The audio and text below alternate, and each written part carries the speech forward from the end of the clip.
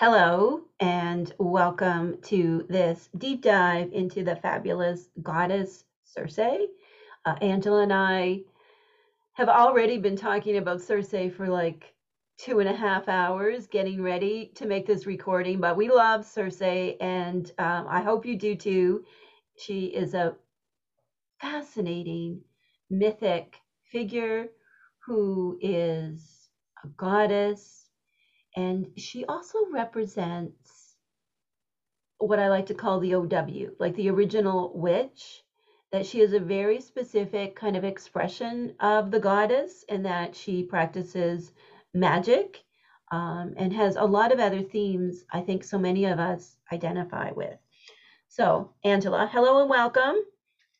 Hi, You're in the everyone. land of Circe in Italy. True. So maybe you'll run into her. But let's begin by lighting our candles, as we always do when we come together.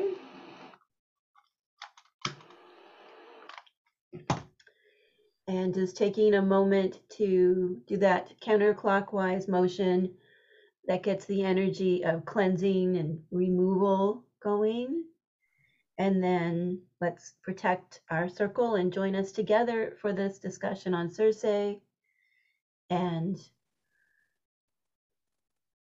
I think what I'll read as our invocation for Circe is just a little tiny verse from my book, Entering Hecate's Garden.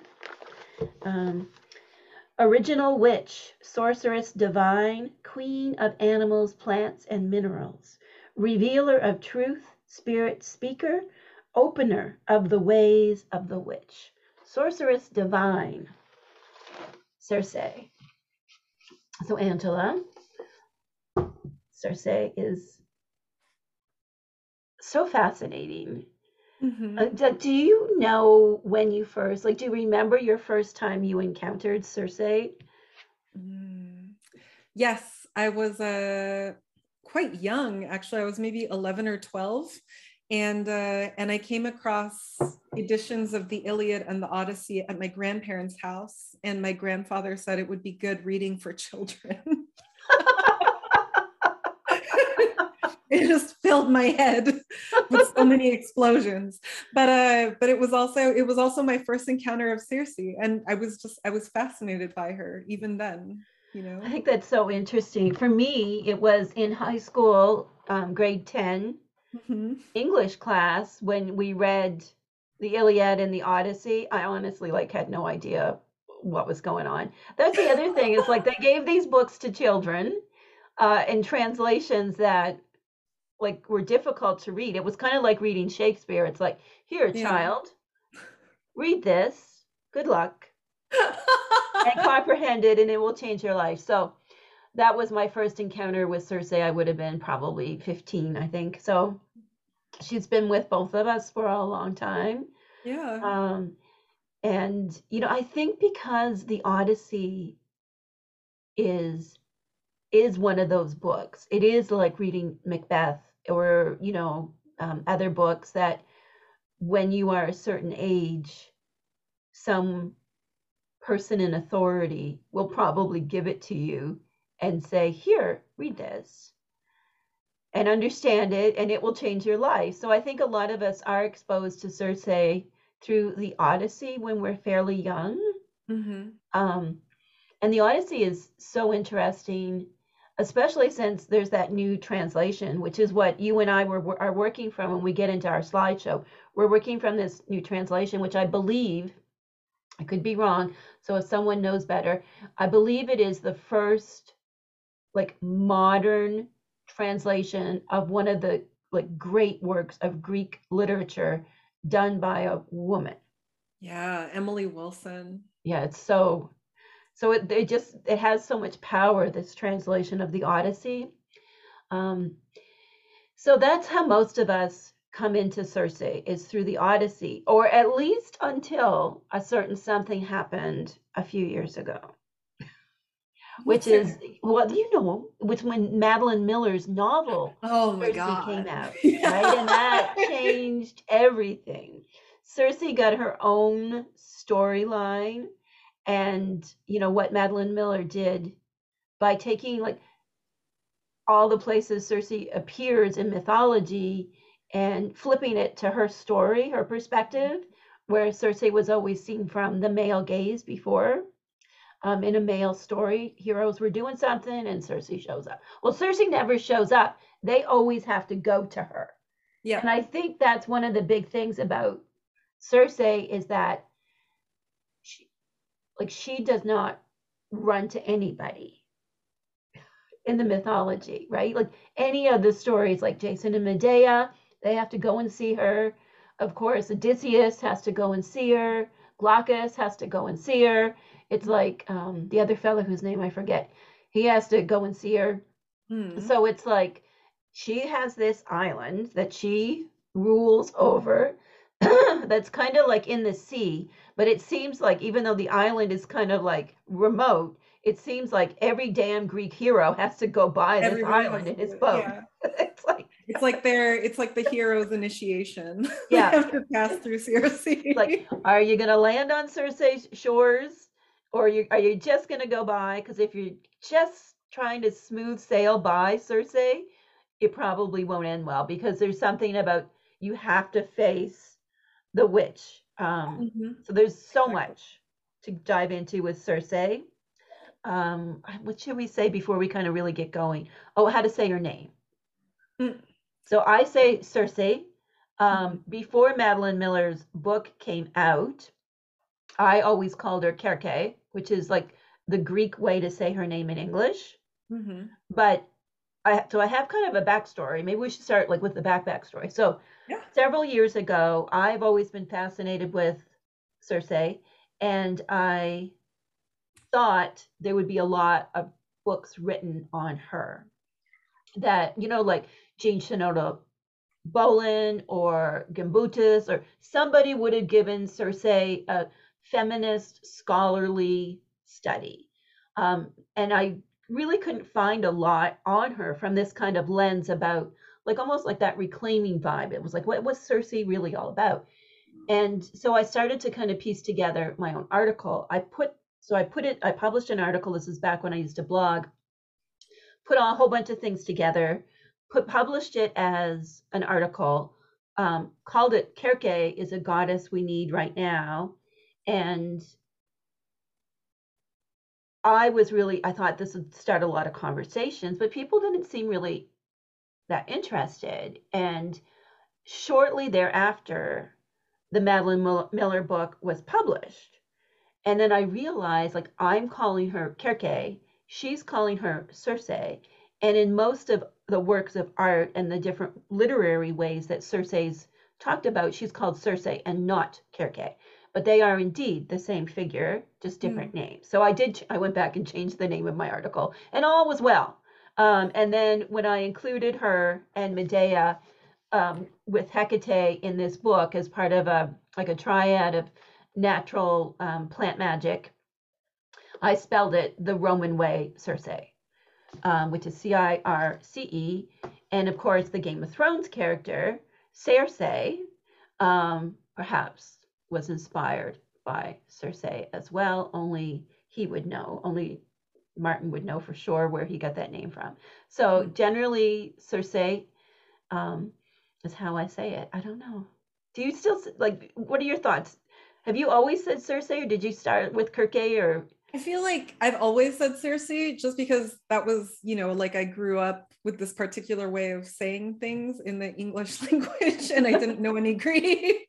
But it's also, I don't know, like I'm coming at it from the perspective of language is alive. And in fact, like when you're moving from different countries, like you learn that even names, like what you think of as proper names, they change all the time based on the linguistic comfort of the population. Like I was quite surprised to discover that, for example, Michelangelo is not the same in France, like he'll be called Michel-Ange, or, like Leonardo da Vinci is what Leonardo da Vinci will be called in France. So I think that these things kind of differ also based on where you are in the world. So to be pedantic about it, I don't think is very productive. right, and I think like we also get into this. Like at the time I wrote about Circe for the first time, I was Mm. writing a lot about Hecate, and I published two books focused on Hecate. Um, And there is a lot of discussion about like pronouncing Hecate as well, and even spelling Hecate. So, you know, when we're talking about what I would call like anglicizations or making it an English word from words that come from ancient Greek or Latin, that, you know, there's different ways you can say it, and that it's okay. You get different ways to spell it, but we are, you know, we're still talking about the same figure. I mean, I think the first time I heard someone say Hecate, said Hecate or Hecate. We used to, you know, um, so there's lots of different ways to say things, and Yeah. you know, I learn perhaps like how others might recommend you say something, and then say it in the way that kind of feels right for you. Circe. Yeah, the Circe. evolution, yeah. Like changing languages also helps those characters to go on thriving. Right, it So gives them breath too. I think we give them yeah, more vitality, yeah, as we allow them to transform. And I think one of Circe's big themes is transformation. exactly. Definitely. So we have put together a slideshow of different snippets of authors who've written about Circe, some art, and of course, a big chunk of the Circe passage from the new translation of the Odyssey. So if you're watching this, we're going to jump into the slideshow now.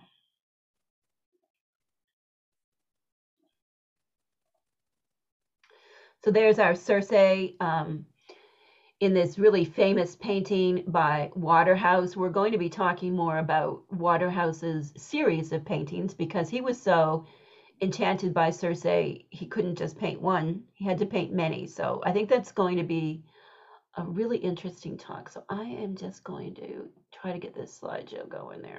There we go.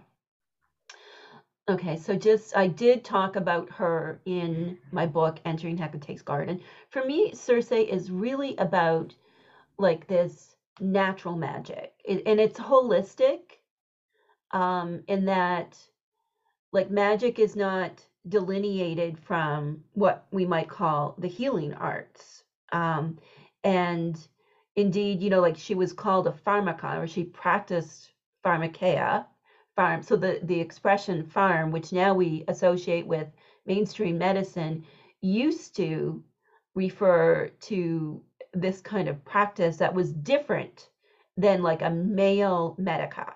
That pharmaca was really different. So pharmaca of the goddess of the sacred feminine, associated with this kind of natural magic, potions, spells, herbalism, animals, all of these things. So that's, you know, kind of a bit of Circe's magic, because I think the type of magic depicted in the stories about her, like we do need to contextualize that a little bit. And I think just talking about her broader context, like what was the understanding of the authors who created, and the bards who perhaps, you know, because there's a lot of the thinking is that these stories descended from an oral tradition before they were written down. So what their understanding of a figure like Circe would have been. So Angela, you've got some really excellent notes for us. Do you want to just start by talking a little bit about the source, this Transformations of Circe? Yeah, this is actually a really great book. It's said that Madeline Miller, who's a classicist, got a lot of her research from resources like this one. It's called Transformations of Circe, The History of an Enchantress by Judith Yarnall. And basically, Yarnall just kind of breaks down everything that we know about Circe from the literature and what she generally represented. The biggest, I guess, the biggest chunk of Circe that we find is in Homer's Odyssey, and it's the way that the Odyssey is set up is already really interesting because the Odyssey is a story of two homecomings, right? You have the homecoming of Agamemnon and you have the homecoming of Odysseus. And these homecomings conclude in really dramatically different ways. Like, I think we all know how Agamemnon's goes. It doesn't go very well. He dies at the hands of his wife and her lover. And Odysseus's goes a lot better.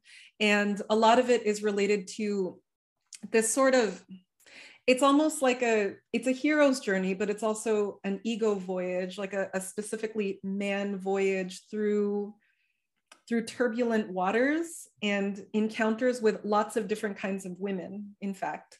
And Circe arrives kind of dead in the middle of the story.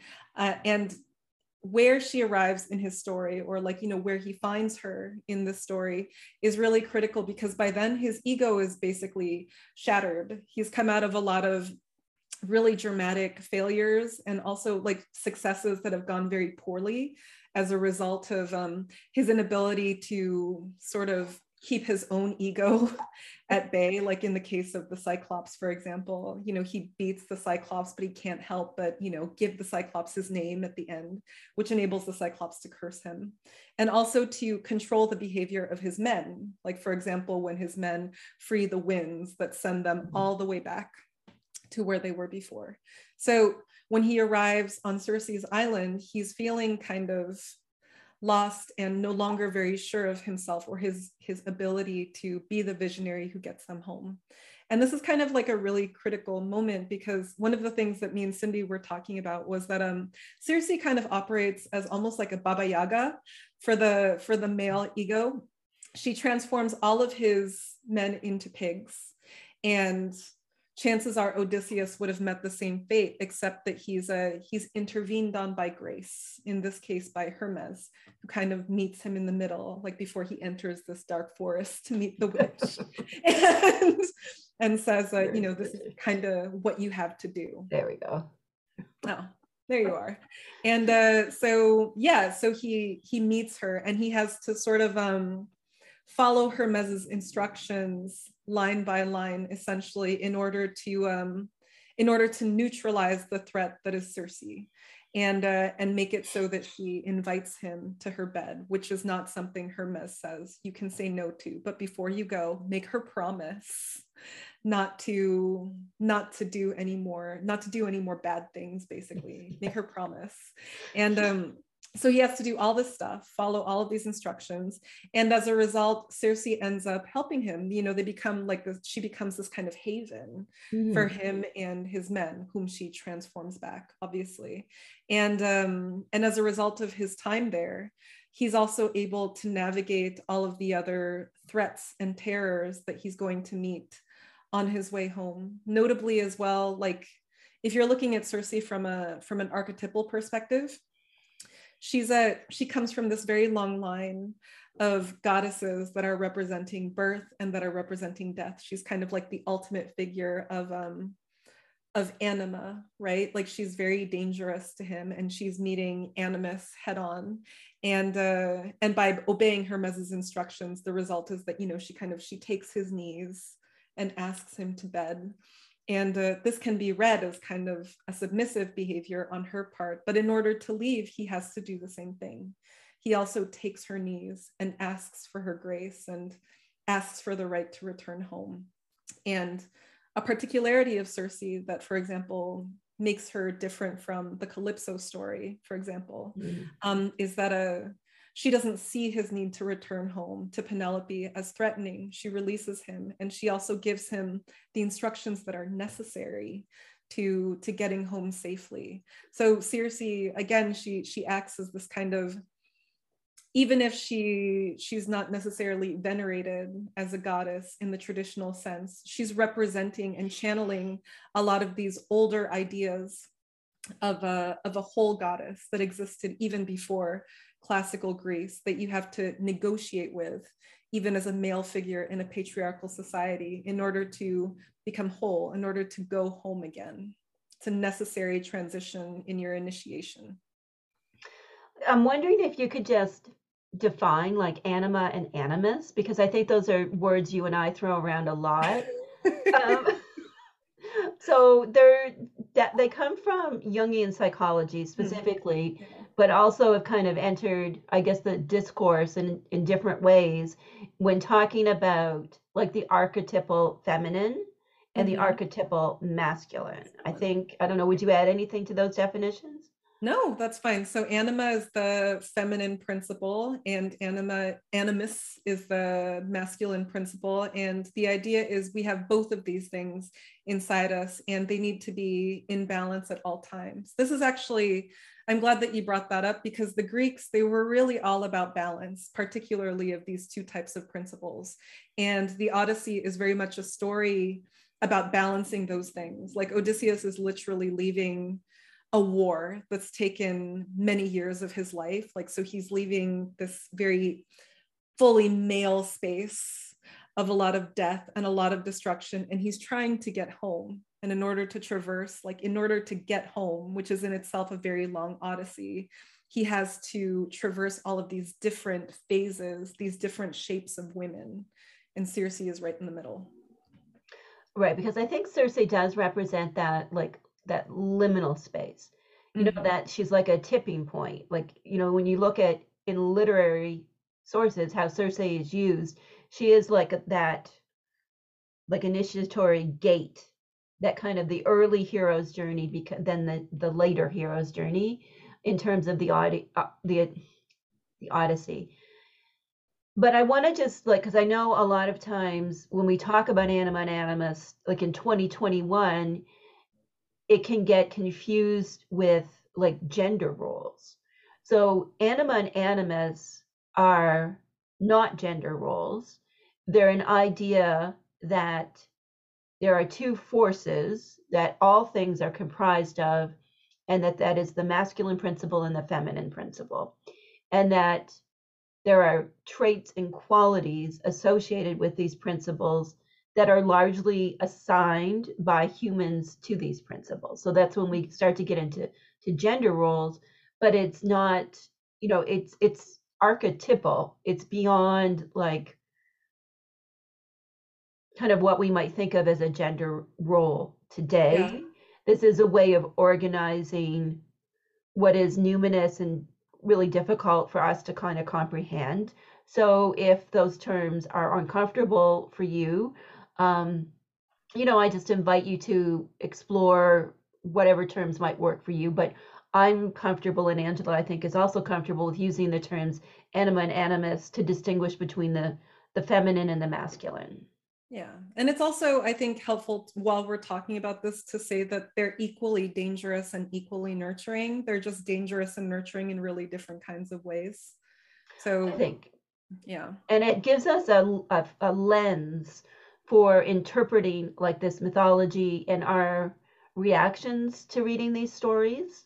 That, you know, Circe is an expression of the goddess. That's a very kind of specific portrayal of the sacred feminine, of anima, just like Odysseus is a very specific version of the masculine hero. Mm-hmm. And there are many different ways that this can be experienced personally.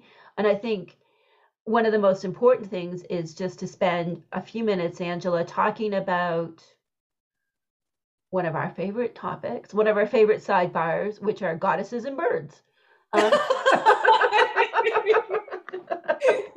because I've noticed there is a theme. So last fall we taught a class on augury, on, you know, bird avian divination and the history of that. And so that's only in Covina, our subscription network. But so you and I talk a lot about goddesses and birds, and indeed, like Mm-hmm. in Covina, I talk about birds all the time because I think birds are so accessible to us, and they're so important to understanding like the context of a lot of these stories that are like 2000 years old, that you and I spend a lot of time talking about because we love. Yeah. So give us a little bit about Circe and the birds. So Circe can mean a couple of things in ancient Greek. It can mean either circle or hawk. And when we're looking at her from the perspective of Homer, like the idea is generally like when he's talking about Circe, the meaning of her name is referring specifically to hawk. Excuse me. And yeah, so just to point back at like what you like sort of screenshot here and that I highlighted in a crazy way.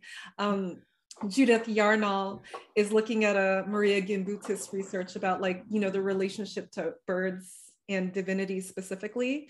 And so birds were kind of like an obvious metaphor for like the divinity of the gods. Like it said at some point in this book that, you know, like birds are the main way in which gods manifest or transform, particularly in stories like the Odyssey. They're really, you know, these sorts of messengers of the divine. And hawks and vultures have a specific relationship to the goddess, which goes back to these ideas of like, what is this original goddess figure specifically? Before classical Greece, there was this understanding that like all goddesses are kind of vestiges of one sort of like primary original goddess. And by the time the classical Greeks arrive, they've basically cut the many faces of this one goddess into different kinds of basically what Jung and Karenyi called color bands. Right. So, you know, you have like Aphrodite, the very sexy one, and Athena, the strategic, you know, sort of warlike one. But if you look at earlier cultures, like a Sumerian culture, for example, you see a lot of these principles encapsulated in one goddess, like Inanna, for example, who is life, but she's also wildly destructive. And we have both of these. Just to return to like the vulture hawk thing specifically, there was this really old burial practice that we've talked about a little bit in some of our previous panels, which was the concept of sky burial. And it was this idea, it happened in Çatalhöyük, which is where Turkey is now, and as well as in ancient Iran, among the Zoroastrians. I think that they still practice it, and also among Tibetan Buddhists, who in some villages still practice it. It's this idea of preparing bodies so that hawks can pick at them, and then the remains of the bodies are disposed of in whatever ways that people think of as appropriate in particular cultures. In the case of Asia Minor, the bodies were picked at by vultures, which is what, you know, we kind of understand that they did, but nobody's actually really sure because nobody was really there. But we were living above our dead that vultures first picked off of. So there was this very close relationship between life-giving goddesses who also brought death. And this was sort of symbolized by the vulture. And as time progresses, and nobody really does vulture-based burials anymore, sky burials, this image kind of softens to the hawk, which is still a flesh-eating predator, but now you have these much more, I suppose, less scary divine traits associated with the hawk, right? Like the hawks they can fly far, they can see very far. They're also very particular and incisive. They're also really aggressive predators. You know, they can kill goats, for example, so they can hold their own, even though they're quite small. And so you have this idea associated with Circe of her sort of representing this much older idea of a goddess that doesn't necessarily exist in the formal sense in classical Greece anymore, like the goddess as a whole figure of life and death, and this is what the feminine was. And to illustrate this as well, we have the what's called the Burney relief on the left. Nobody actually knows who this figure is. Sometimes people call her Inanna, sometimes she's Lilith. But it's also a really interesting illustration of Circe because it illustrates so much of what we know of her. You know, she had this relationship to animals that was friendly among what we consider quite fierce animals, like lions and leopards and owls and things. But they're also quite tender in direct relationship to her. And there's also an aspect of fierceness as well, like, you know, and then you see her with the wings, and she also has, you know, you can't really see it, but her feet are talons. And this is a very, very old idea of, you know, like the goddess coming down from on high she might bring life and she might bring death. Again, like a very Baba Yaga idea of what it is to sort of encounter a goddess. And Circe is also, I think if she gets kind of like a pass and is able to behave in dynamic ways that other goddesses cannot in the Greek pantheon, it's also because she has this extra loophole added to her, which is that she's a witch. And she doesn't have to be a witch because she's a goddess. Like in theory, she has divine power.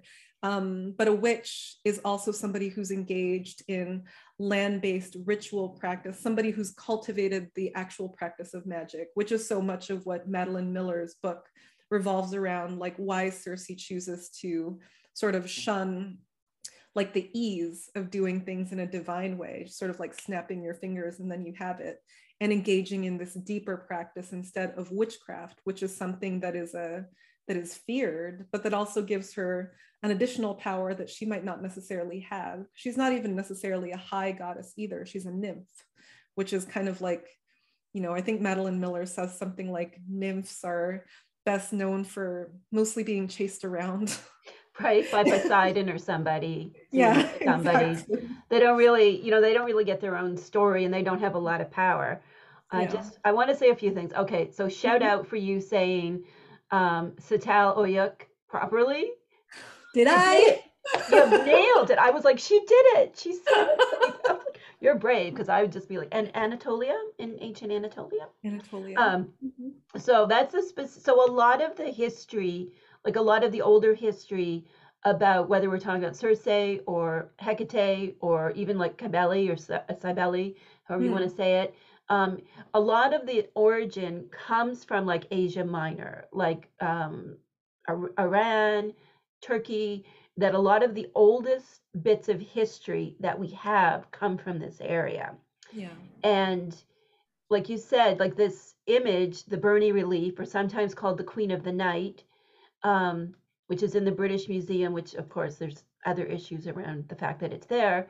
Um, like I just feel like Circe's story, and kind of trying to document this in an hour or two, it's like her story is the story of so many things. And it's Mhm. even like in art like this, like ancient works of art that were appropriated, and taken to lands where they don't belong, and they're still there today.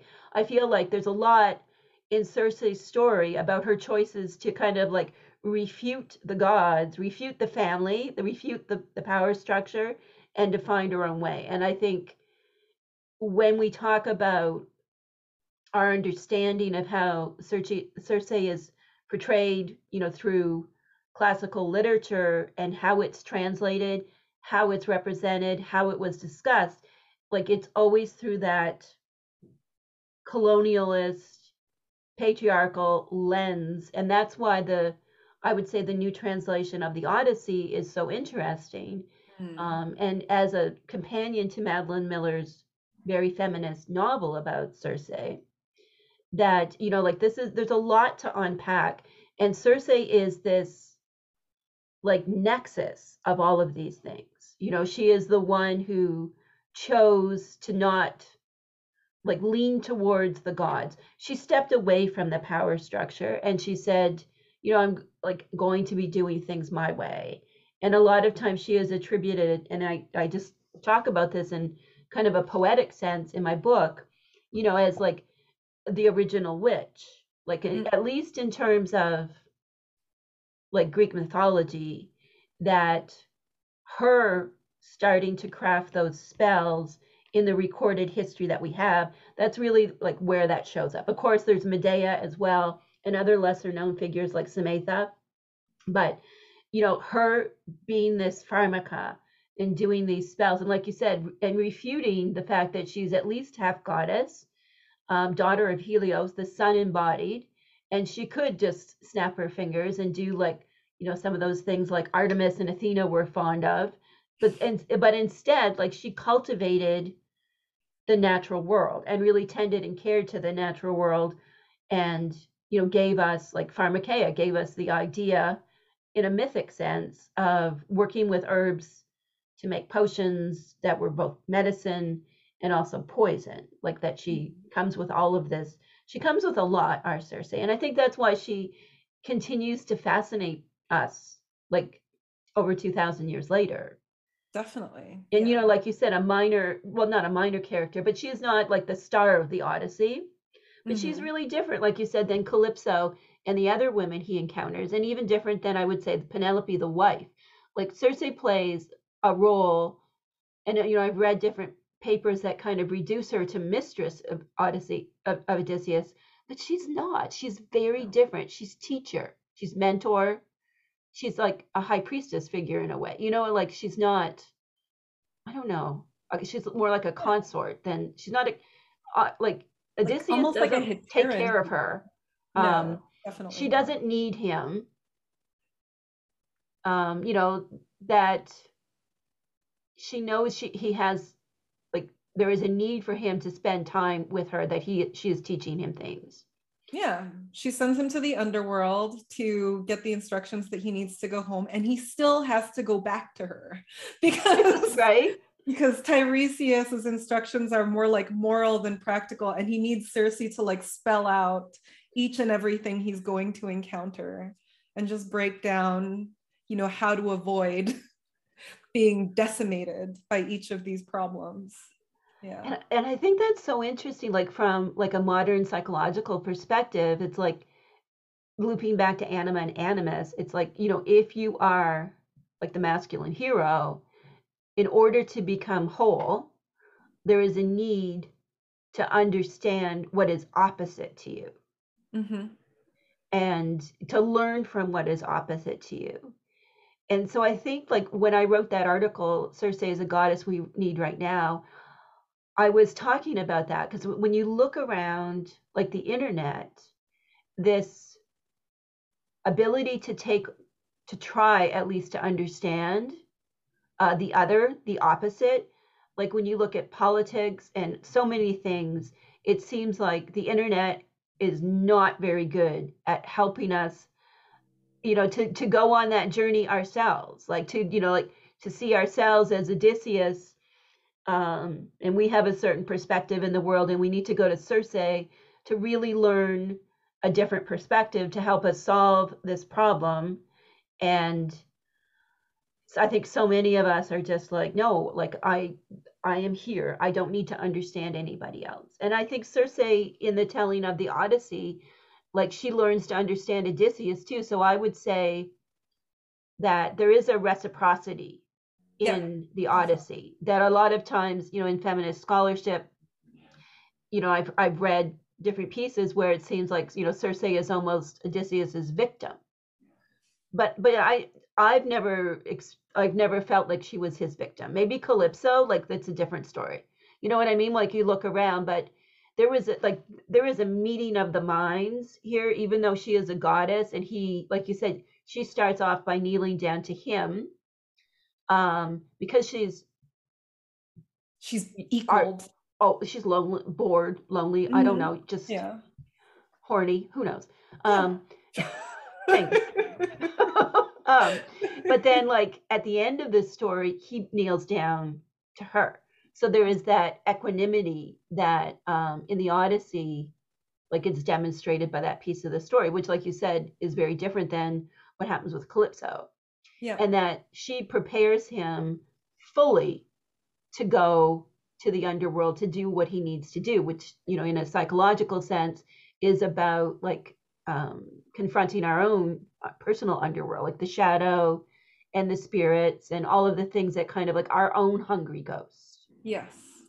And Exactly. like, there's that idea of like near ghosts and far ghosts. So like some of us have, um, near, like things that are near, like near ghosts that haunt us, but some of us have like the far distant ghosts that, and I think in Odysseus's underworld journey, like he has to go to those far ghosts, like the things that he does, you might not even know that you're still haunted by, but you are really haunted by it. And Cersei was the witch for the job to prepare him for that. Yeah. And like the time that he spent with her was like this maturing process, because she was mature And I think Madeline Miller's book does a really good job at kind of documenting Cersei's journey from, being this naive girl, naive nymph, to being the clever one, who can turn men into pigs. And then after Odysseus stays with her, she becomes the wise one. And, to see that kind of like um, that kind of like journey from a more female perspective of like, we often call it the triple goddess made in Mother Crone because we like to kind of give it neat little silo labels. But I really think that journey of like the full goddess, the hawk goddess, is that she is naive, clever, and wise, that she's all these things, that she's life, death, Yeah. and the in between. And so I do think that Cersei's time with Odysseus is like there's really fertile ground there for us to explore if we identify as women, and how perhaps like we've lived on terms where we allow our greatest personal transformation to come through like how we've taken care of others. I think there's a lot there, right? Because, I love this. right? Like, Yeah. because, she, who knows, like, she doesn't even get a story because, like, these were stories told by men in a patriarchal society. So we don't have a lot, we don't have a lot of writing from like females from that period. I mean, we do have some poetry, but there's not a lot that survives, or who even knows at this point. Maybe some of these things were actually written by women, but when they were translated and when the archaeologists were digging them up because of their own bias, they just assumed it was all written by a guy. Yeah, So I think true. we're really just starting to like understand a lot of these treasures from antiquity in more sophisticated ways. Yeah. And I love that you use that word because even though we don't have a lot on Circe, there is so much sophistication to her behavior, right? Like you know that she's kind of like the one leading this ship, like right when you first encounter her. She has the power to just down these men instantly. And when she's bested by Odysseus, there's this kind of like no hard feelings situation. She Yeah. becomes an exceptional and lovely host. And when he says, okay, like it's time for us to go, like I really need to get home, one, he can be honest with her, even though they've been, well, no, like hopefully it's not an even though, hopefully it's because also they've gotten to know each other and they've been quite intimate and they know what matters to the other.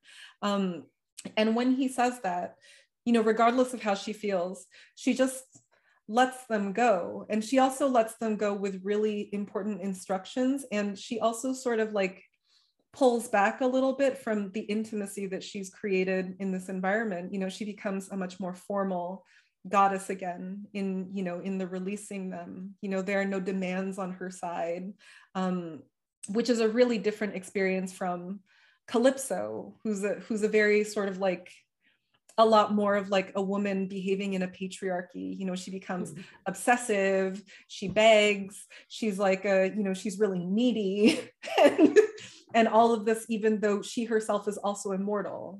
Circe has a particular kind of self-possessiveness that really stands out against the other kinds of characters, and even operates as almost like a mirror to Penelope, because obviously like when Odysseus returns to Penelope doesn't just welcome him back with open arms. She challenges him as well.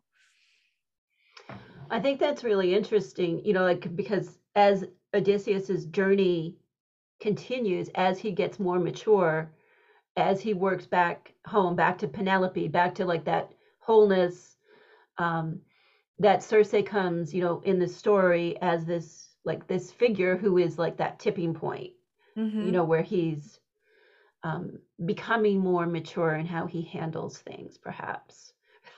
Also, how he deals with women. Yeah, how he perhaps. And and part of this, the interest, like the whole thing with, so Circe does, so the story opens, the men come on the island, Circe gets annoyed with the men, she turns them into pigs. If you don't know that part of the story, a lot of people, including me and Angela, would say she didn't turn them into pigs, they were pigs. And so it was a spell of revelation, not like that she shifted their form, she just revealed their true selves. A lot of Mhm. people have said that. So this happens. Odysseus isn't happy for obvious reasons. He's got no sailors. Pigs don't have hands to work those oars. But also, he's genuinely upset about his men and all that. So, um, so I think that's when Hermes gets involved, right? Like, Mhm. okay, Mhm. so I know you are a great fan of all things Hermetic. So why don't you tell us about Hermes' part in the story? He just he appears to Odysseus before he enters this wood, and he just kind of I just I love Hermes because he's considered the most the god who relates best with people. So he's usually sent to do the delicate work. You know, like Mhm. Apollo can't do this work because like Apollo is heavy-handed and might just strike you down out of spite. And Hermes has like a real like he has a real sympathy for humanity. And one of the things that I find interesting about his interaction with Odysseus is he doesn't he doesn't like create like a magical shield for Odysseus, like, you know, here's what you need to like, you know, best the witch Circe. um he pulls a plant from the ground. Like he understands that this is a situation that requires some delicacy and something that's different from what's strictly understood as divine. It can't be like a divine on divine encounter because that's not really what Circe is. So he pulls the plant from her own land, and gives it to Odysseus as protection. So there's also this Hermes is interesting too, right? Because he's also quite a liminal god. He can go where other gods can't. He also behaves in ways that other gods don't. So this ability to understand like the nuance of the situation and to understand that in order to best Circe, it's going to be a mix of conversation, negotiation, and you also have to use the specific plants of her land because this is also how she works. You know, you have to meet her where she is a much more subtle approach than like, I don't know, a Zeus lightning situation or you know, Athena like driving in guns ablazing. Like, you know, Hermes is like, you know, you have to finesse this situation and meet the witch like a witch. And I love that subtlety that he inserts here, because it's also not something that Odysseus would have ever been able to come up with on his own, which is part of why he's here. It's part of his journey, realizing that he's not the person for the situation. He needs help. He needs help earning Circe's trust, and his entire interaction with Circe is about learning the degree to which he actually needs help. And yeah, like you said, you made so many excellent points. The fact that they use Molly, Moly, you know, Cersei's own medicine and her own weapon as well. That this is her special plant, her Mhm. power plant, and to use that against her, like the meeting of Cersei where she's at, instead of, like you said, this kind of Athenian, just we're just going to change Good. everything up. We're just going to fuck shit up here. Um, that it's very subtle. And there's that idea that, Cersei is special and needs to be treated special. And that Odysseus, his brute force approach to life is not always needed. Mm. And, Hermes in the mythology is a figure that represents, anima and animus, Mhm. the Combined. wholeness within, because Hermes is what we would call like a gender fluid or a non-binary character in the mythology, right? So he has this ability to say, oh yes, she's this powerful sorceress, and you're here now, so we have to deal with the situation as is, and that's not going to work with her. And then he also has that more animus perspective, that it's like, okay, well, Odysseus has this mission he has to accomplish. It's preordained, it's written in the stars.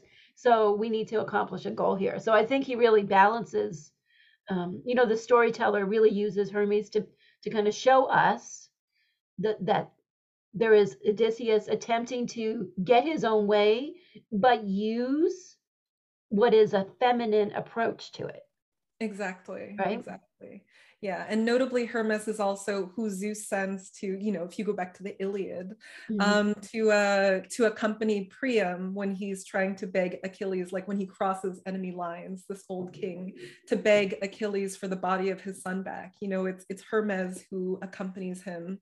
And also like when Priam spends the night there, because he can't just go back at that same time, Hermes stays up that night worrying about him and knowing that he has to go back and fetch him and make sure that he's returned. So Hermes definitely has this nuanced sympathy, and and he so nicely embodies both of those principles, the anima and the animus, like that you can be both of these things.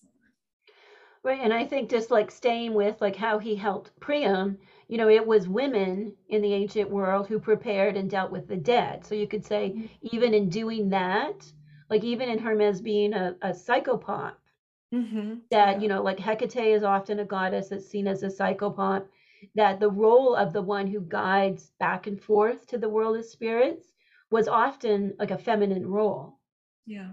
because it called for a different approach than just going in Zeus style, right? With lightning bolts out, or like John Wayne in a Western movie, guns out, or Clint Eastwood style. That Yeah. navigating the physical world and the spirit world, often a different approach than the hero's approach was required.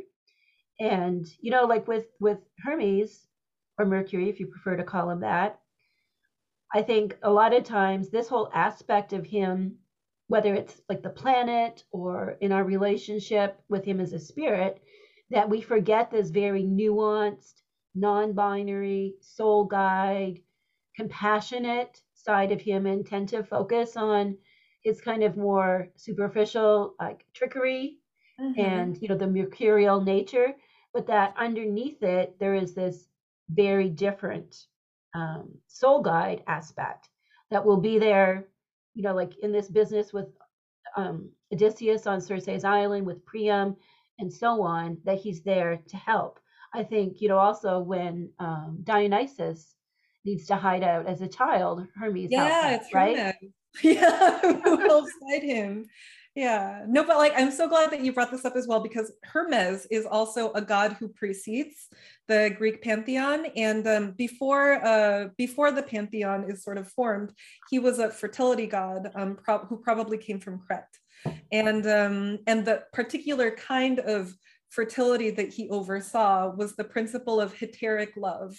Um, it's this kind of a relational, almost like a sibling like a sibling like love. It's often described as like a love that you develop with a companion, like on a trip, Mm-hmm. like so that deep love that forms between friends. So Odysseus, obviously he has this kind of relationship with his sailing companions, but like Hermes, like approaching him this way is also a really interesting thing in this context, because the relationship that Odysseus forms with Circe is also a very heteric relationship. Like I think that we've talked before that heteras were specifically women in Greek culture who were not prostitutes and they weren't wives, but they were considered like intelligent consorts, and their children could be recognized. And they were these kinds of like friends who were muses to men, and they had a really different social situation. So you also have this heteric principle going here that I think is very strong. And like the authors of the story, like they would have been aware of this principle, perhaps as a literary device. So bringing Hermes in at this point in the story is, saying, well, Circe is this type of figure, Mm-hmm. like much in the same way, like in the Marvel universe today, if Black Widow shows up, like it's like, oh, we know that she's that type of figure, and we can kind of say this is going to be that type of story, right? Yes. So, I mean, so those things would have been cues that they would have understood, just like we today might understand, cues about Black Widow in a story. What would Yeah.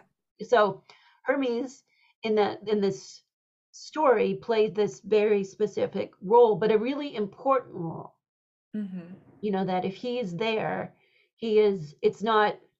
It's something that we want to really explore in terms of understanding who Circe was, and that Hermes was deeply involved in this story as well. Yeah, And if it's you're not interested Athena. in Dionysus, we did Semele, I think 2 months ago, right? So you can go and find the episode on Semele. We talk a lot about Dionysus because Semele was Dionysus's mother. So we Mhm. give Hermes a lot of space in that episode as well. Like Hermes always gets space when you and I get together. We have birds, we have witchy goddesses, and we have Hermes. He's also our patron god, so he gets a lot of high fives. Yes, he does. All around Hermes. And Hermes also associated with both the underworld and winged creatures. Mhm. So he was, he had those fancy sandals of his. He didn't have talons. He didn't have hooked feet like the goddesses did sometimes. He got actual sandals. Mhm. Upgrade. It was an upgrade. Okay, so where are we at in this story? So we've started with the pigs, and then we went to the thing with Mercury, Hermes, and the Molly, and now we are at the part in this story where he goes to the dazzling bed of Circe. Mhm. The dazzling bed. Um, so in this story, I mean, and then it go. I just put this on the slide. The fact that she had a full staff. Mhm. It wasn't like she was on this island and she didn't have anybody to help her. She had a palace, she had staff, everything was going well. And then they are getting ready for this big feast. And so everything goes good. So he goes to the bed of Circe, all is well. They spend some time together. She frees the men. Everything is good. But then, like you mentioned earlier, after a season passes, then it becomes obvious, I would say to both of them, that it's time for Odysseus to leave. Mhm. Yeah. So this part, you want to talk a little bit about. So this is the part where he has to go to see Tiresias and her instructions that she gives him. And I love what she says here in this translation. Um, and she answered, Laertes' son, great King Odysseus, master of every challenge. You can hear the irony and sarcasm. Um, you need not remain here in my house against your will, but first you must complete another journey. Go to the house of Hades and the dreadful Persephone and ask the Theban prophet, the blind Tiresias, for his advice. Persephone has given him alone full understanding, even now in death. The other spirits flit around as shadows. Hmm. Yeah. So then off Odysseus goes to the next chapter in his great hero's journey and leaves Circe behind. In some versions of the story, and in Madeline Miller's version of the story, she has a son by Odysseus, Telegonus. Telegonus, who lives his own best life. Um, in a different story. So there's a lot here because in some versions, Telegonus ends up in Odysseus's kind of territory and maybe kills Odysseus, maybe doesn't in different Yeah. versions of the story. So there is a complete arc to this story where Telegonus shows up and kills his father, so the son becomes the father, and so on. Just like, and this is something that was very important to the way of seeing the world in the ancient Mediterranean. Like, so you see this like with Cronus or Saturn and Zeus or Jupiter having to slay him as well. So this was a theme to them. Killing your dad so you could stand in your power was a thing that men did. Yeah. Well, not right. It was part of the mythic, like the mythic themes that they would use in these stories. Side point to this. Okay. In the Orestia. So the Orestia is kind of like a series of stories that's happening kind of to the side. So like what we were talking about earlier, the Odyssey is the story of like two homecomings, right? You have Odysseus's homecoming, which is generally a positive one, apart from that, like he kills everybody before he reunites with his family.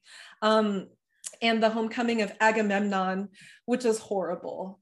Like Clytemnestra and her lover kill him, and her lover actually already has like a generations long beef with Agamemnon's family. And then after that, Orestes, the son of Clytemnestra, kills them. So the Orestia is about this particular conflict, like there's something wrong with Agamemnon's house. And it's sort of like used as a mirror against what Odysseus is going through. And it's kind of like, the Orestia is basically a story about how the gods realize this is not a good, viable long-term model, like the sort of like eye for an eye situation. It was in fact a huge problem. And in the case of Agamemnon's family, it could go on forever, like generations and generations and generations. And so the Orestia is also the story of Athena deciding to form the first like sort of like judicial system, like, you know, like where Orestes will appear in front of the other gods, and, you know, he'll have time to argue his case, and then there will just be a ruling, and then everybody just has to abide by this ruling after that, and no more killing. The killing is over because now we have a judicial system. The sucky thing about the story is like Athena being who Athena is in the Greek pantheon. The rulings for and against Orestes are a tie, and Athena is the tiebreaker. And basically her position is something like, well, dads are more important than moms, so it's fine. Like everyone just go about your business. Orestes, you're off. Nobody can revenge kill him anymore. So kind of like used as a model, like to Odysseus's story. Like Odysseus's story is also a story of Greek culture leaving this more violent eye for an eye culture and returning to something that more resembles a stable domesticity, where ideally this kind of stuff just doesn't happen. Like we're trying to build a new ideal here. So yeah, the Telegonus thing, kind of a hair in that soup. Right. And I think one more thing I want to mention before we depart kind of Circe and the Odyssey is that a lot of times, like the whether or not the sex was consensual, that's something else for us to like pay attention to when we are trying to like understand like the whatever it is we're reading, both in a literary sense and then to find like our personal meaning in it. And you know, like with Circe and Odysseus, like in some sense, like, you know, she's not really portrayed as the super seductress. She's not portrayed as a seductress, but it's more like in some tellings of myths, of course, Zeus seemed to like sexually violate anybody. Mm-hmm. So in this story, though, like there is that again that equanimity. Like he went to the bed of Circe. You know, there wasn't a lot of tomfoolery. Well, I mean, there was some. They each fooled each other once, so they were kind of even, right? They were even Steven here, and then they could meet like in this way. There wasn't like all that trickery. She Yeah. like Yeah. so I think that's important in this story that Circe wasn't taken against her will. You know, there wasn't any of that business. Yeah. And I also just love, like, I don't know, before we leave this slide, how, you know, when he asks her, can I go home? Um, she she's so equanimical about it, you know, like, you don't have to stay here against your will. Here are your instructions for the next journey. And then this little clip that you've set aside here, then Circe came and tied up one black ewe and one ram by the ship and slipped away easily. Who can see the gods go by unless they wish to show themselves to us? So these are the things that he needs in order to draw out the dead. There are all of these instructions related to what he has to do with these animals. But I just love that, like, you know, like he's like, oh, we've had a great time together, and, you know, like it's been really intimate. She's been this great host and all this stuff. And as a going away gift, she just kind of like, she doesn't even appear to them. You know, she almost doesn't even necessarily want credit. She just slips in invisible, and she places these things by their ship knowing that they will need them, and she just leaves, you know, without saying goodbye. So that's also like a very particular kind of maturity in this relationship that again really distinguishes her from, like, you know, how women are often portrayed in these kinds of stories, and in fact how Calypso is portrayed, you know, like really clingy, and she needs him to stay and needs him to like vow his love and all this stuff. Like Circe is a very mature character with her own self-possession. Right, like, and just to contrast that to, like, we did when we did Semele, who became Mm. infatuated with Zeus Oh. and was, like, obsessed with him, and Mm. then, we did Persephone above ground, I think last month, and so, Persephone taken against her will, but Mhm. then became, like, married to Hades, Yep. and, we did, Psyche and Eros earlier. So this is not Circe falling head over heels in love with Odysseus and, like, living her life for and through him, right? Yeah. Circe is like Odysseus stops at her island and is living in Circe's world. Hmm. And it's interesting that this idea of the truly independent woman, what's it? I forget that word. It starts with an H. It just flew out of my head. You said it. Hetera. Yeah, thank you. Hmm. Um, that's who she is. Like she doesn't need them. Mm-mm. And then the fact that the kind of Circe's part in the Odyssey ends with like, who can see the gods go by unless they wish to show themselves us?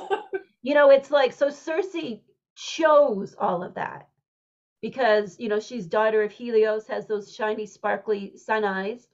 Um, and, like that, this was her choosing, which is a really different thing to say than like when Persephone was abducted or when Semele became infatuated with Zeus or Yeah. Psyche with Air, all the other stories. There is a lot different to Persephone's story. Um, and no, sorry, there's a lot different to Circe's story that I don't know, it's really juicy. And the fact that she was a witch, I think it's like, oh, here's the idea that the witch is this independent woman who doesn't need marriage, doesn't need the masculine, doesn't need civilization, is happy contained in her own island. So, what it may feel like, oh, she's exiled and away from other people, and at the same time like there is this sense of contentment. She's not trying to leave with him. She's Mm. fine. It's very, we're going to do Medea in a few months, so like with Medea it's very different.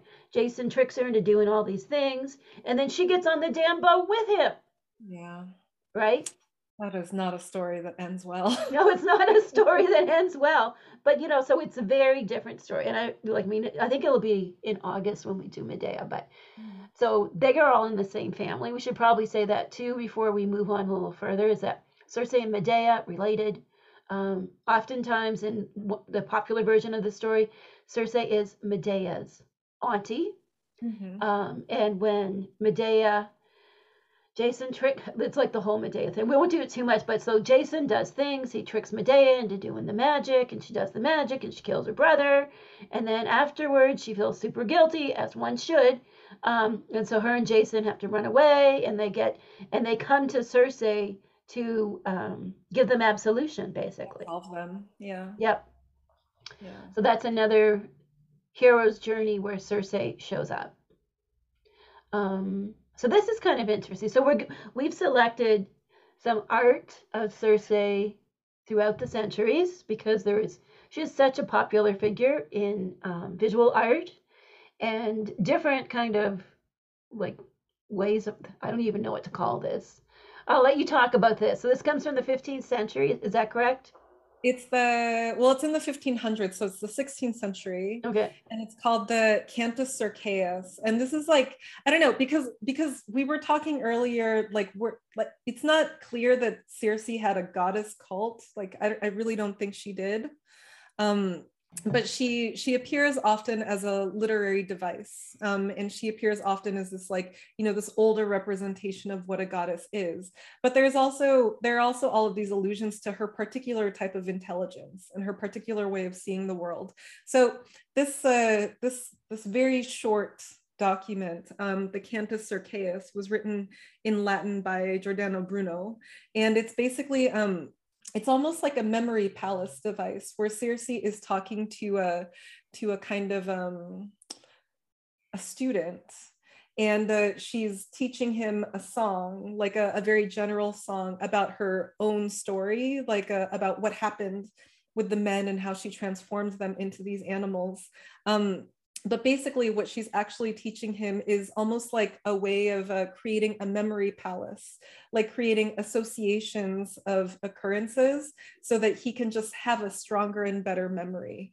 And the way that she does this is by sort of explaining, you know, you have these sorts of general ideas of things that are always connecting to more specific ideas of things. And she actually uses the story of her turning the men into animals to illustrate this. Like, you know, I did not really transform them. This was their basic nature. And here is how you put these things together. And, you know, and it all becomes this kind of like almost mathematical model for learning how to remember things based on like tying things to different like word consonants and all of this other stuff. But I really like, you know, as sort of a contrast to how Circe appears in art as like quite often the seductive and terrible figure, kind of drunk on her own power sometimes. There is also this sort of literary universe where Circe is continuously appearing, and she continues to be a teacher of these really complex arts, in this case, memory. Right, and you can make an like for the journey Odysseus had to go on after he left Circe was a journey of memory, right? Like it was a memory to go back to face his mother, to face like his distant ghost. Like he had to go and face his distant ghost. So I think there is like a theme of Circe that is about like honoring memories and seeing those connections. Like Mm. because she is like a witch who's associated with natural magic, not Circe's thing. She wasn't summoning demons and archangels and whatnot. Um, so she was very much like working with the plants, this kind of natural magic that she is about that connection and the connection of all things, which I love how in this little treatise, you know, she's using all the animals and all the names of the goddesses to kind of teach memory and to teach connection because Correspondences. correspondences, right? Like this is, you know, this is a document about correspondences. Um, and, you know, like if you practice natural magic, like I do, you know, seeing these correspondences that all things have unique signatures, yet all things are also intertwined. I think that's what the Cantus Cercaeus really kind of gets at, like in that remembering and seeing these connections as a cognitive skill is something that's quite magical and that it's something that we can learn.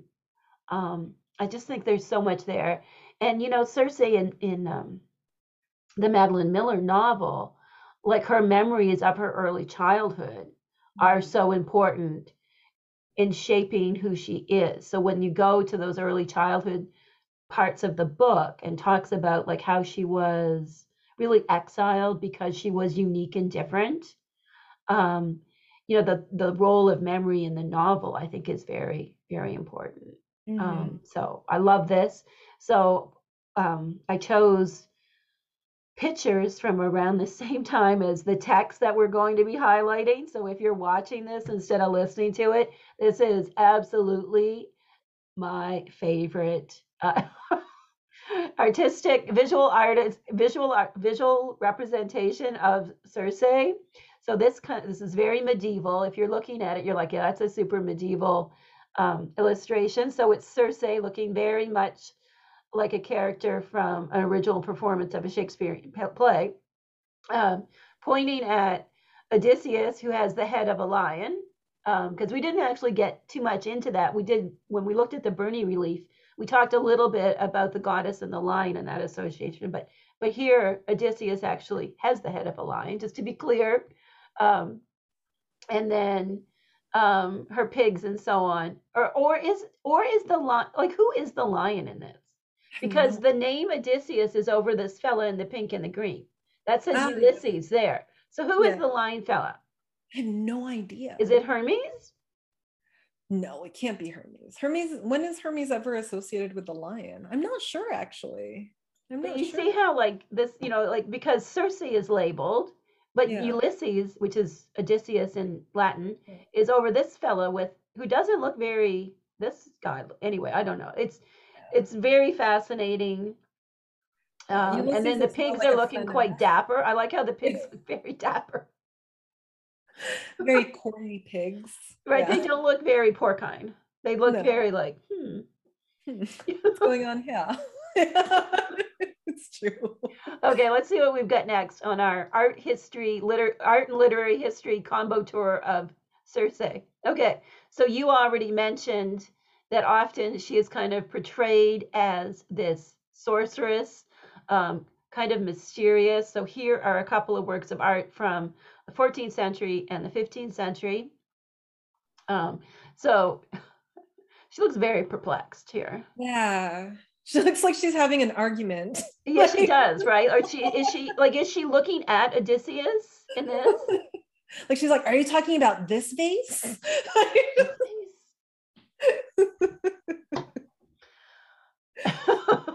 And then this one I think is interesting, by Dasso Dossi this is from the 14th century, the 16th century. Yeah. I should just stay away from trying to call things centuries instead of actual dates. It never works.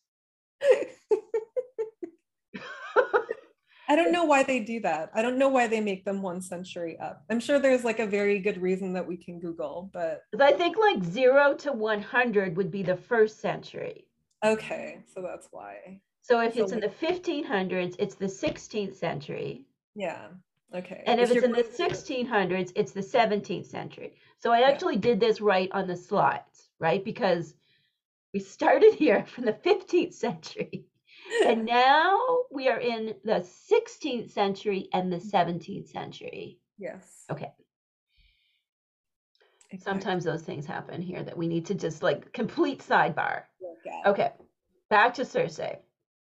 So here Circe is she's painting in this one. But she doesn't look like nearly as menacing. She looks very pensive, like she's thinking about things. And I think this is like, what do you call it? Like a suit of armor. So who knows where the men have gone? Well, there are also like, if you look in the upper left-hand corner of this picture, there are also these like men who are just suspended from the vine. Right? And she's like looking at them. Yeah. And even though like her island is like far removed from urban areas, there's like, is this just her palace? I suppose so. Yeah. And I guess these flowers would probably be her Molly, because that is often like she's depicted with with one particular flower. Yeah. So what is going on in these guys? So the men actually didn't get turned into pigs; they're just up in the tree, and who knows what's going on here? But she's just drawing a picture. Yeah. Yeah. But she's got her torch going too. So and then there's a bird.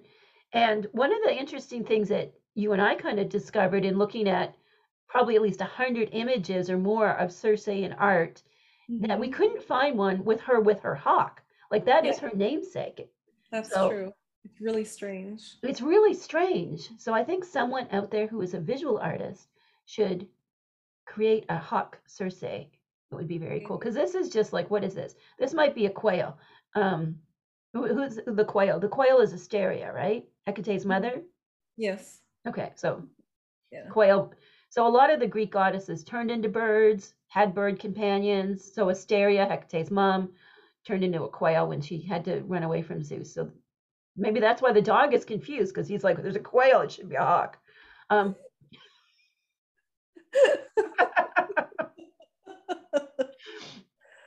So another place. So we've talked about Circe in the Odyssey. So Circe also appears in the Aeneid. So this is kind of interesting. So just a second. I can't quite see it because of the screen share thing. So Aeneas's wet nurse, Caita, dies, and he honors her with a funeral. Afterwards, they continue sailing, but then they come close to Circe's island. And they hear the sounds of humans turned into wild beasts. But Neptune favors them, and he doesn't have to like encounter Circe. He can just carry on to future encounters with challenging women. But he gets a reprieve. but Cersei appears on the shore as a royal queen in this deep blue dress, a fire burning in the background. Um, she reigns over her animals alone in exile. And then the ghost of Caeta appears to look on in pity from the upper right. So it's a very different in the Aeneid, like it's a very different portrayal of Cersei, that she's got to cage her animals, um, and that she's kind of lonely. And good thing that Aeneas didn't have to deal with Cersei. It's a different. We'll have to talk more about the Aeneid sometime, but right now, where we're focusing on specific figures, it's so different than Cersei from the Odyssey. Yeah. So if you're watching, you can see this painting from the 17th century, where we're staying right now. And then this other portrayal of Cersei from the 17th century, again, with this, like, she seems lonely. Yeah. And there's almost this kind of, I don't know if you feel this way or if it's even appropriate to bring this up, because it's kind of like, I don't know, because it's also like a man thinking about like Cersei's exile on this island, right? And what she must have been doing, and just the general horrors of her turning men into animals. And I don't know, personally, I'm kind of like, if she was so lonely, why'd she turn so many people into animals? I think that she was pretty happy with her own company. But like, it's almost this kind of like a Lady Bathory vibe. Like there's this famous illustrator in France called Penelope Bagieux, who created a series of stories, like illustrated stories about women through history. And one of the things that she said was, actually it was really hard to do, because so many of the stories are like, and this woman was a witch, and this woman clearly was a monster. And so she's like, it's often hard to get to the truth about who these women were, because they just get vilified by history. And this depiction of Cersei kind of reminds me of like the Lady Bathory stories, how you like, nobody like really knows what happened with Lady Bathory. You know that like she was really good with money and managing her estate. Like eventually the king came to owe her money, and then it was like, well, she was killing virgins and she was just alone in this estate, and there were just dead bodies everywhere, and that's why we had to take her in. She just, and this is kind of what this Cersei depiction reminds me of.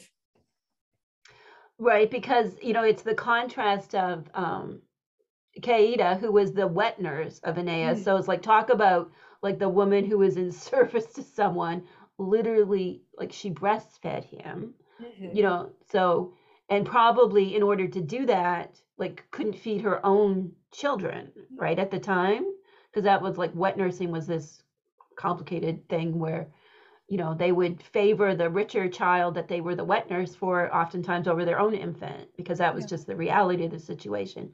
They didn't have fridges and they didn't have electronic breast pumps. It was different. Um, so that she is this kind of self-sacrificing, i.e., approved female to Aeneas, and Cersei is like the one on her island living her own life, and like so Caeta looking down at Cersei like with pity, being like, I was the self-sacrificing woman. Like I laid down everything, literally like nourished this man from my own body. And here you are being the witch, being the independent one, the one who doesn't need men, and certainly, doesn't really bow down to them. So Mm. of course Aeneas would be scared of that. Like, why would he want to? But I mean, then he has to go through all these things, and he does wise up by the end of the whole story. But he was not And ready for Cersei then. it's true. And this is also such a good illustration of how, like, like in today's arguments, like whether they're about like, like LGBT rights or women's rights, like there's this idea that rights are zero sum.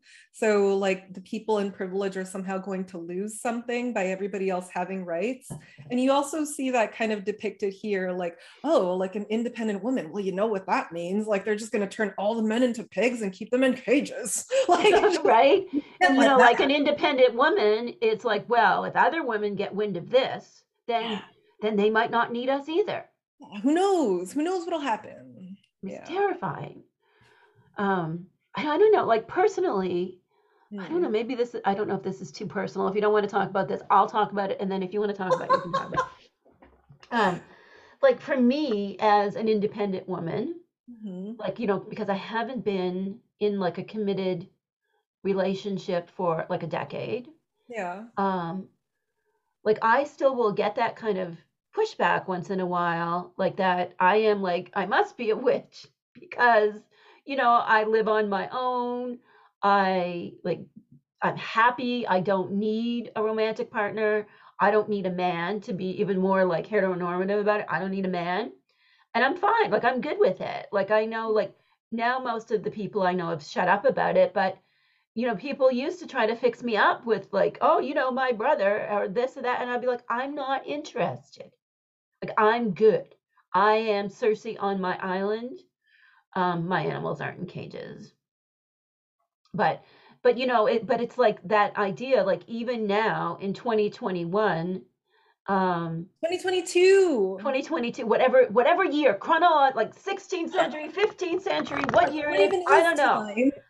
Chronological time is a pain. Okay. Uh, No, but I agree with you because yeah, like this that I'm living in Italy with my new boyfriend and also in France. And one of the things that I encounter is everybody on both sides of this divide, both in Italy and in France, they all think that I'm just kind of like testing the waters before I make a final decision. Like so everybody in France is thinking, well, like soon you're just going to leave this place and, just go live with your boyfriend because that's what people do. And everyone in Italy is also like a little bit anxious, like, what is she doing? Like constantly leaving. And what does that mean? And isn't that, it's very anxiety inducing for people, this idea that, I don't know, that you haven't been sorted like by the sorting hat, like into yeah. your unit. And I think, and that's when, like, so if you're a woman that doesn't need to settle down, like if you're happy doing, what you have and it works in your real, first of all, it's nobody's business Yeah. except for you and your partners. If Yeah. everybody's happy, like, it's just so weird. But this whole thing, if you are a woman even today, that your primary goal isn't to find a partner, and I think less and less to have children, but to have a partner that somehow like being in a committed monogamous relationship is still like this thing. Yeah. Um, and that involves like cohabiting in the same place all the time. And, I think there's just so much baggage around that, like when we appear to be like Cersei in our blue dress, like, and Aeneas is just out there being like, that is too much for me to deal with. Like, I Um, don't know. I think I hear screaming. yeah, it must be. Things must be bad there because that's not how I live. And I think that loops back, to the kind of the deeper meaning of like Cersei's role in the Odyssey. It's like Odysseus is seeking to understand. And I think this is like the opposite of that. And I think a lot of what happens on the internet is like Aeneas just being like, I don't know what goes on there, but I don't like it. Yeah, exactly. And you don't even know what goes on. It's just Because you whatever. didn't stop. So. Not for me, whatever it is, I don't need to understand it. Um, the other painting is Castiglione's Circe from 1651, and she is featured with peacocks. She's got her wand again, and there's something going on in the frieze, like that you may not be able to see if you're looking at the slide, but they're kind of like the story is happening behind her on this frieze. And there's the bull, still no hawks. We got some chickens, but still no hawks. Oh, there's a parrot. Useful. Useful. No hawks in Great this one memory. either. Okay, Yeah. let's move on to our next work of art. So this actually is at the Louvre. So I hope you take up my challenge and go and see it because I'm going to go see the Corey statue that's visiting Toronto in August, and then we can report back. You can go see her. She looks Mhm. so fabulous with her hair done She's and so an umbrella. So this is from the 19th century, the mid 19th century. She looks stunning. She's gorgeous, but of course her dress is open. I always. love this. She looks so empowered, and beautiful, and it seems like really classical, like going back to the way she would have been, um, like put into a statue before, although the umbrella kind of cracks me up. It's interesting though, because it's so different from like the Venus pudica, Hmm. like all those pictures of Venus kind of like hiding her body. Those are always uneasy statues because obviously, like, what's back there is like the fear of rape, and this is like our ideal of women, and just the fact that like Circe is here, like it's true that she's still totally naked, but like that she's just open about it, and there's Right. something stately about it. It's such an interesting contrast, I find. You know what this statue, like who, I should say, who this statue puts me to mind of is Lizzo. I love this. It's just like it's when I look at this statue, that song, got my hair done, my nails, I can't sing and certainly can't Check my rap. nails. Yeah. Yeah. Baby, how you doing? How you feeling? Feeling good as hell. That is a she has a good as hell expression on her face. She's got her hand on her hip. She's like, I am woman, hear me roar. I've Right? got this umbrella. I got an umbrella for mysterious reasons that doesn't really make any sense. Um, and my hair looks damn good. Exactly. It does. It really does. So it's that kind of like body positivity. Um, yeah, like like a female figure. Like she's also not a stick. And Mm, like you said, there's no shame. There is no shame in that game that Cersei's yeah, putting out. exactly.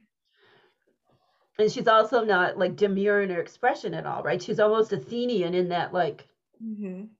this is who I am. Yeah. Take Very it. Lizzo. Yeah. I love Okay. it.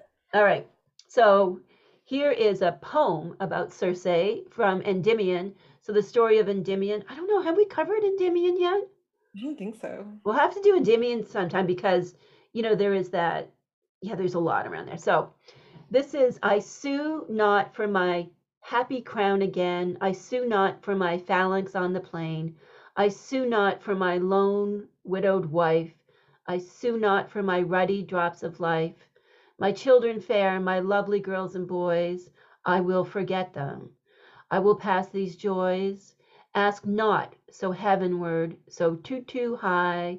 Only I pray, as fair as boon to die, to be delivered from this cumbrous flesh, from this gross, detestable, filthy mesh, and merely given to the cold, bleak air. Have mercy, goddess, Circe, feel my prayer. So that is the great John Keats writing about his forthcoming demise and petitioning Circe to release him, which brings us all the way back to like the Bernie relief and this goddess who is mistress of life and death. It's beautiful. I know it's really morbid, but I don't know. I love that It's great. because it's like, he's letting go of all of the parts of his journey, right? Well, there's my fame, my happy crown I had, and there's, all of this, my financial, like my stuff on the plane, my wife, all of these things that I've had. And now that I've completed that hero's journey, Circe, have mercy on me. Like coming, it's so beautiful. I love that. We'll just let you all think about that. And now we finally come to Deep John water. Will right? John Williams Waterhouse many paintings on Circe, and I juxtapose this with a 21st century poem to Circe as we kind of finish our historical timeline through the art and literature of Circe. No, this is not, however, this is not a thorough analysis. This is not a PhD dissertation. This is some highlights along the way. Mhm. So you want to read the poem? Why don't we go through Waterhouse's paintings and then we'll loop back and read the poem to close, since the Yeah. poem is modern. Okay, so Waterhouse, most of us are familiar with these paintings of Circe. We've seen them on book covers, um, right? Book covers. There's Mm, lots of book covers that use these that aren't directly about Circe, that are about witchcraft. They're yeah. available as stock photography. You see them a lot everywhere. So I thought we should discuss these paintings a little bit. So Waterhouse painted, he was a Victorian, so painting at the end of the 19th century into the early 20th century, so not too long ago. And if you look at the way Circe looks in his paintings, you can kind of understand, like hopefully our little art history tour, you've seen like how Circe looks different based on the painters and their lived reality. So we arrive at Waterhouse now, these are probably the most widely known images of Circe, wouldn't you say? Yeah. So we have Circe, this is Circe here, this is her transforming the maiden Scylla or Scylla into the sea monster that Odysseus had to face later on. So that I believe was his first Circe. Let's see, what's it, 1892? No, so this is the original. I left the dates on them so we could talk about them that way too. So he begins Circe offering the cup to Ulysses or Odysseus. She's very triumphant, very empowered, and again with her wand, and he looks trepidatious, and she of course has the pigs, and you can see the lion claws are here. Oh, that might be a hawk. Oh, it could be. I've never seen that before. Well, leave it to Waterhouse. He would get it right. Yeah. I've never noticed that before. Okay. Mm-hmm. So if you're watching instead of listening, we're just looking at the bird that's kind of in the background. Yeah. So that's the 1891 painting. And then the second painting was this one of Circe turning Scylla into the sea monster, or revealing that she was actually a sea monster all along. She was the mean girl. We didn't really do the Glaucus story. Do you want to do a few minutes for the Glaucus story? Yeah, definitely. Because also, isn't this painting it's something called like Jealous Circe or something like that, right? Like, what is it called? Oh, it's covered over in the slide. Google that. I'll tell the story while you Google it. Okay. So in this particular story, which I think this is in Metamorphoses, isn't it? Ovid's the Glaucus story comes from the Metamorphoses. I think so. Okay. Yes. So this story, so Circe is on her island, minding her own P's and Q's like she always is, and Glaucus falls for this girl. Glaucus is like this weird merman creature. In the novel, Madeline Miller treats this a little bit. She gives a backstory, where in the mythology there isn't a big backstory. Okay, so basically, Glaucus falls for this maiden Scylla, but he's like this weird merman guy, and he goes to Circe to get a potion from her. So Scylla will fall in love with him, and Circe is like, no way, even though you're this weird merman guy, I want you. And he's like, but I don't want you, sweetie. And so things go bad, and Circe ends up turning Scylla into a sea monster, which is a very different take on Circe compared to how she's portrayed in the Odyssey, right? Like that she is this kind of like vengeful. In the novel, it becomes like something that the young Circe does. Yes. Okay, so I found the title. It's Circe Invidiosa. And invidiosa is actually a word that still exists in Italian. It means envious woman. There it is. Yeah, so she's in kind of this state of jealousy is what this painting depicts.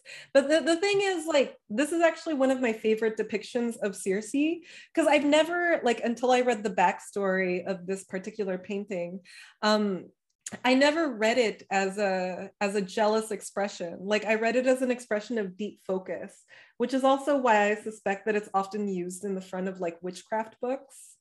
Like, I feel like that's the thing, you know, like craft involves like really deep focus.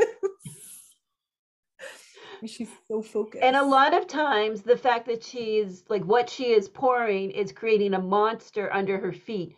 A lot of times that's like cropped out of this image, right? So you just get like Circe down to her ankles, and you don't see what her deep focus and her magical potion are making is a monster, a sea monster, right?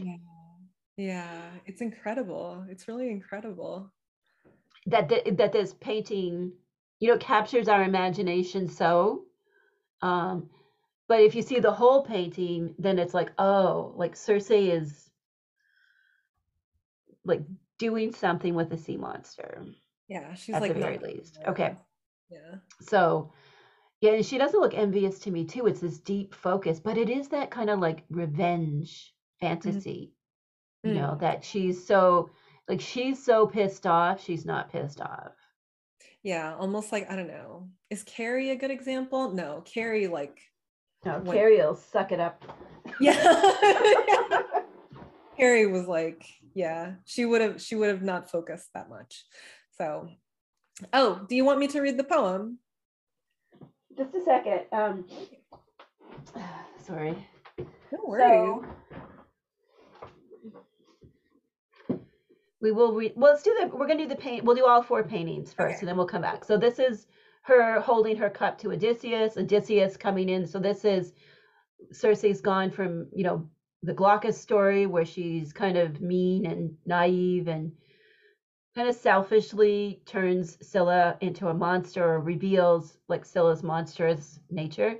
And then we move on to like victorious Cersei, um, who is like, it's very different Yeah. Cersei. She's on her throne, and Odysseus is the one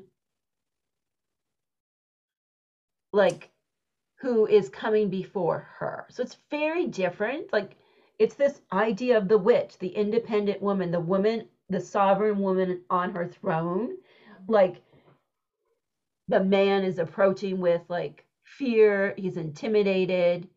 Um, and I love Waterhouse's use of the mirror behind Cersei to show Odysseus, Yeah.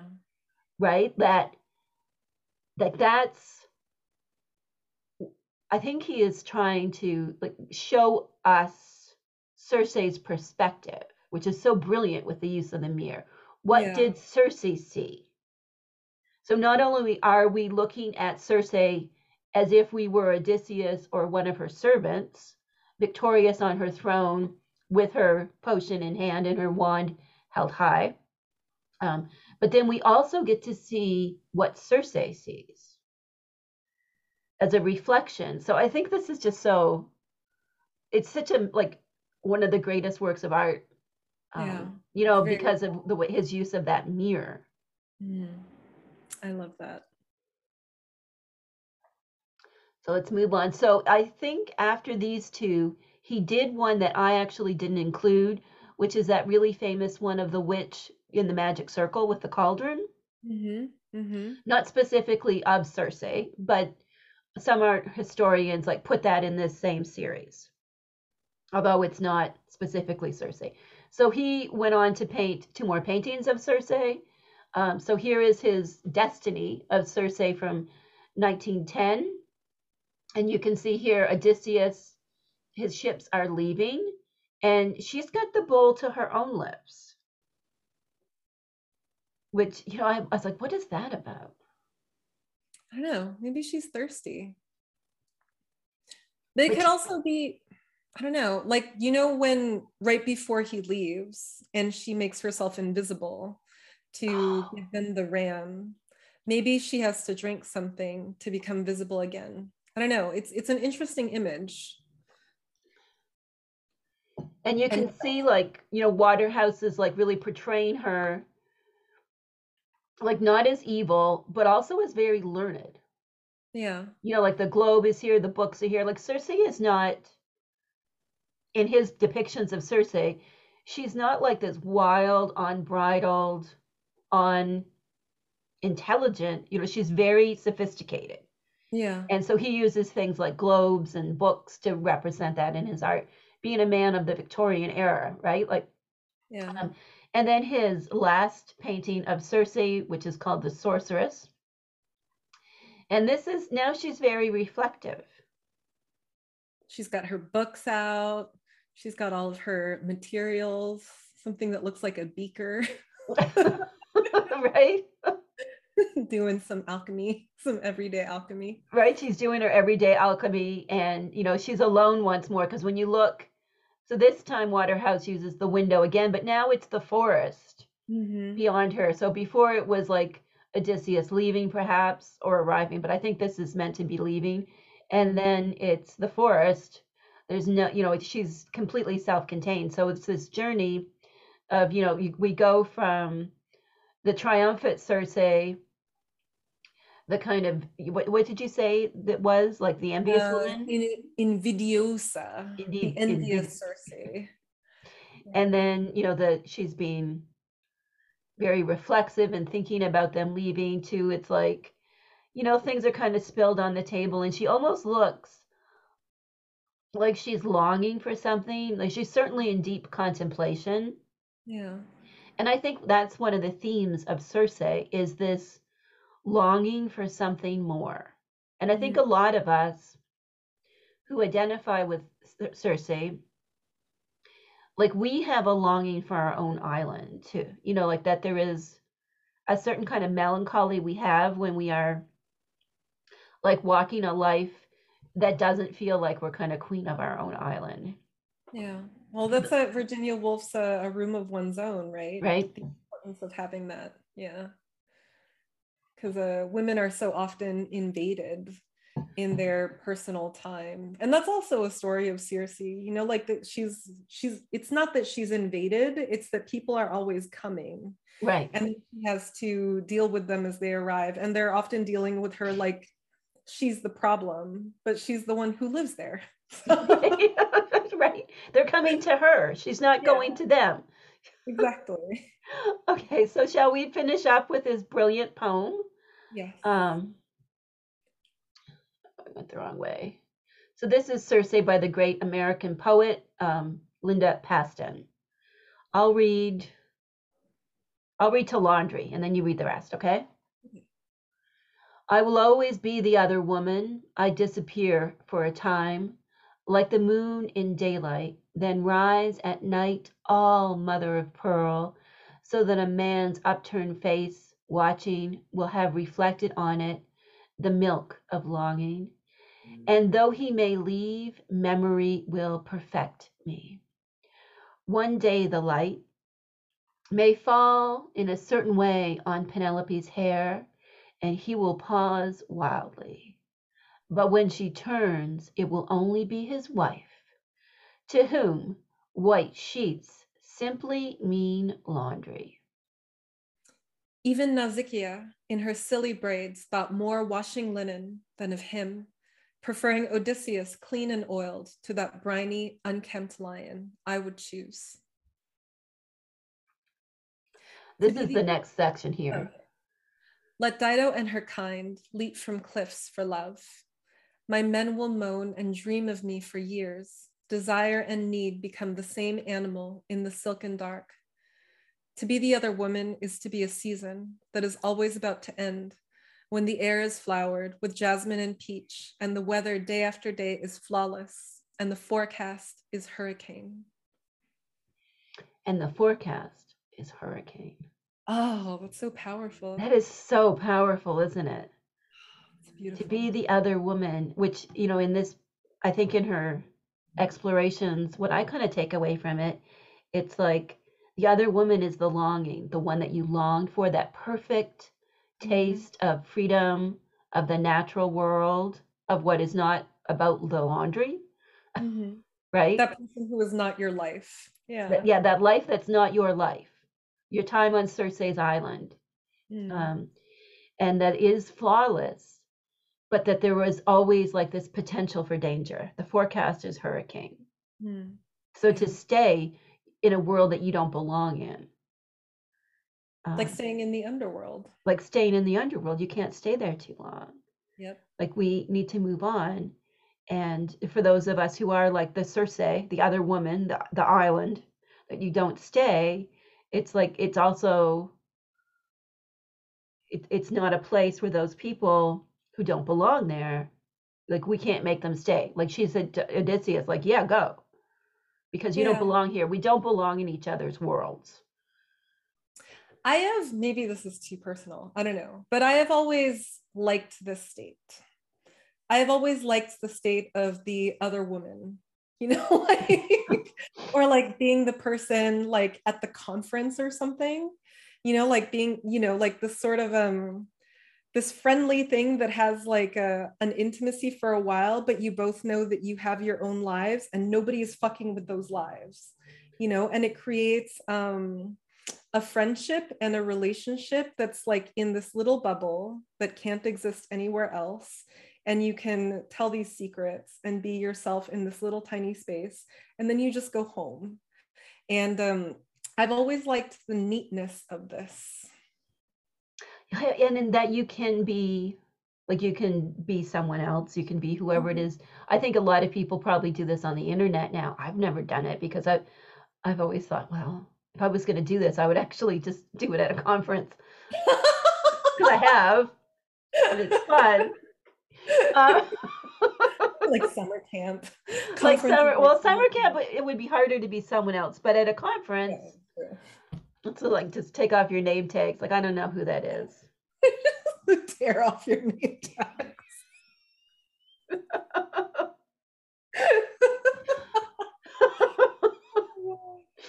But I think that's really taboo for women too. It's like you can be someone else. Yeah. And I think although, like identifying with Cersei and, being this woman who is sovereign, is on her own, doesn't conform, and therefore must be a witch and must be up to things with animals and plants. Usually we are, by the way. If we are non-conforming women who are happy in our own skin, we are often, but not always, up to things with animals and plants. Definitely. I make my own deodorant. Just saying. But it's like to be her, if that is who you are, then there's also like this other imagery about because you are seeking to understand like the natural magic of the world, like the ability to shift and transform yourself, either because you want to or to meet the expectations of what's demanded in the situation you're in, but that you're still staying Cersei, like you're still on your island of who you are, even if in this moment you need to like shapeshift into somebody else. Like if you're Cersei, you're always Cersei in your heart, even if you don't get to be Cersei like out loud. Yeah. So yeah, she just makes me so wistful, like I find like she's this romantic idea of being that woman on that island, living that life, free of all of the trappings of the civilized world. So hail Cersei. So thank you so much for going with us on this journey through the history and mythology of Cersei. I do write about her in Entering Hecate's Garden, and I hope you enjoy exploring Cersei. There. It's 1:45. We should stop the recording. Oh, yes, we should stop the recording.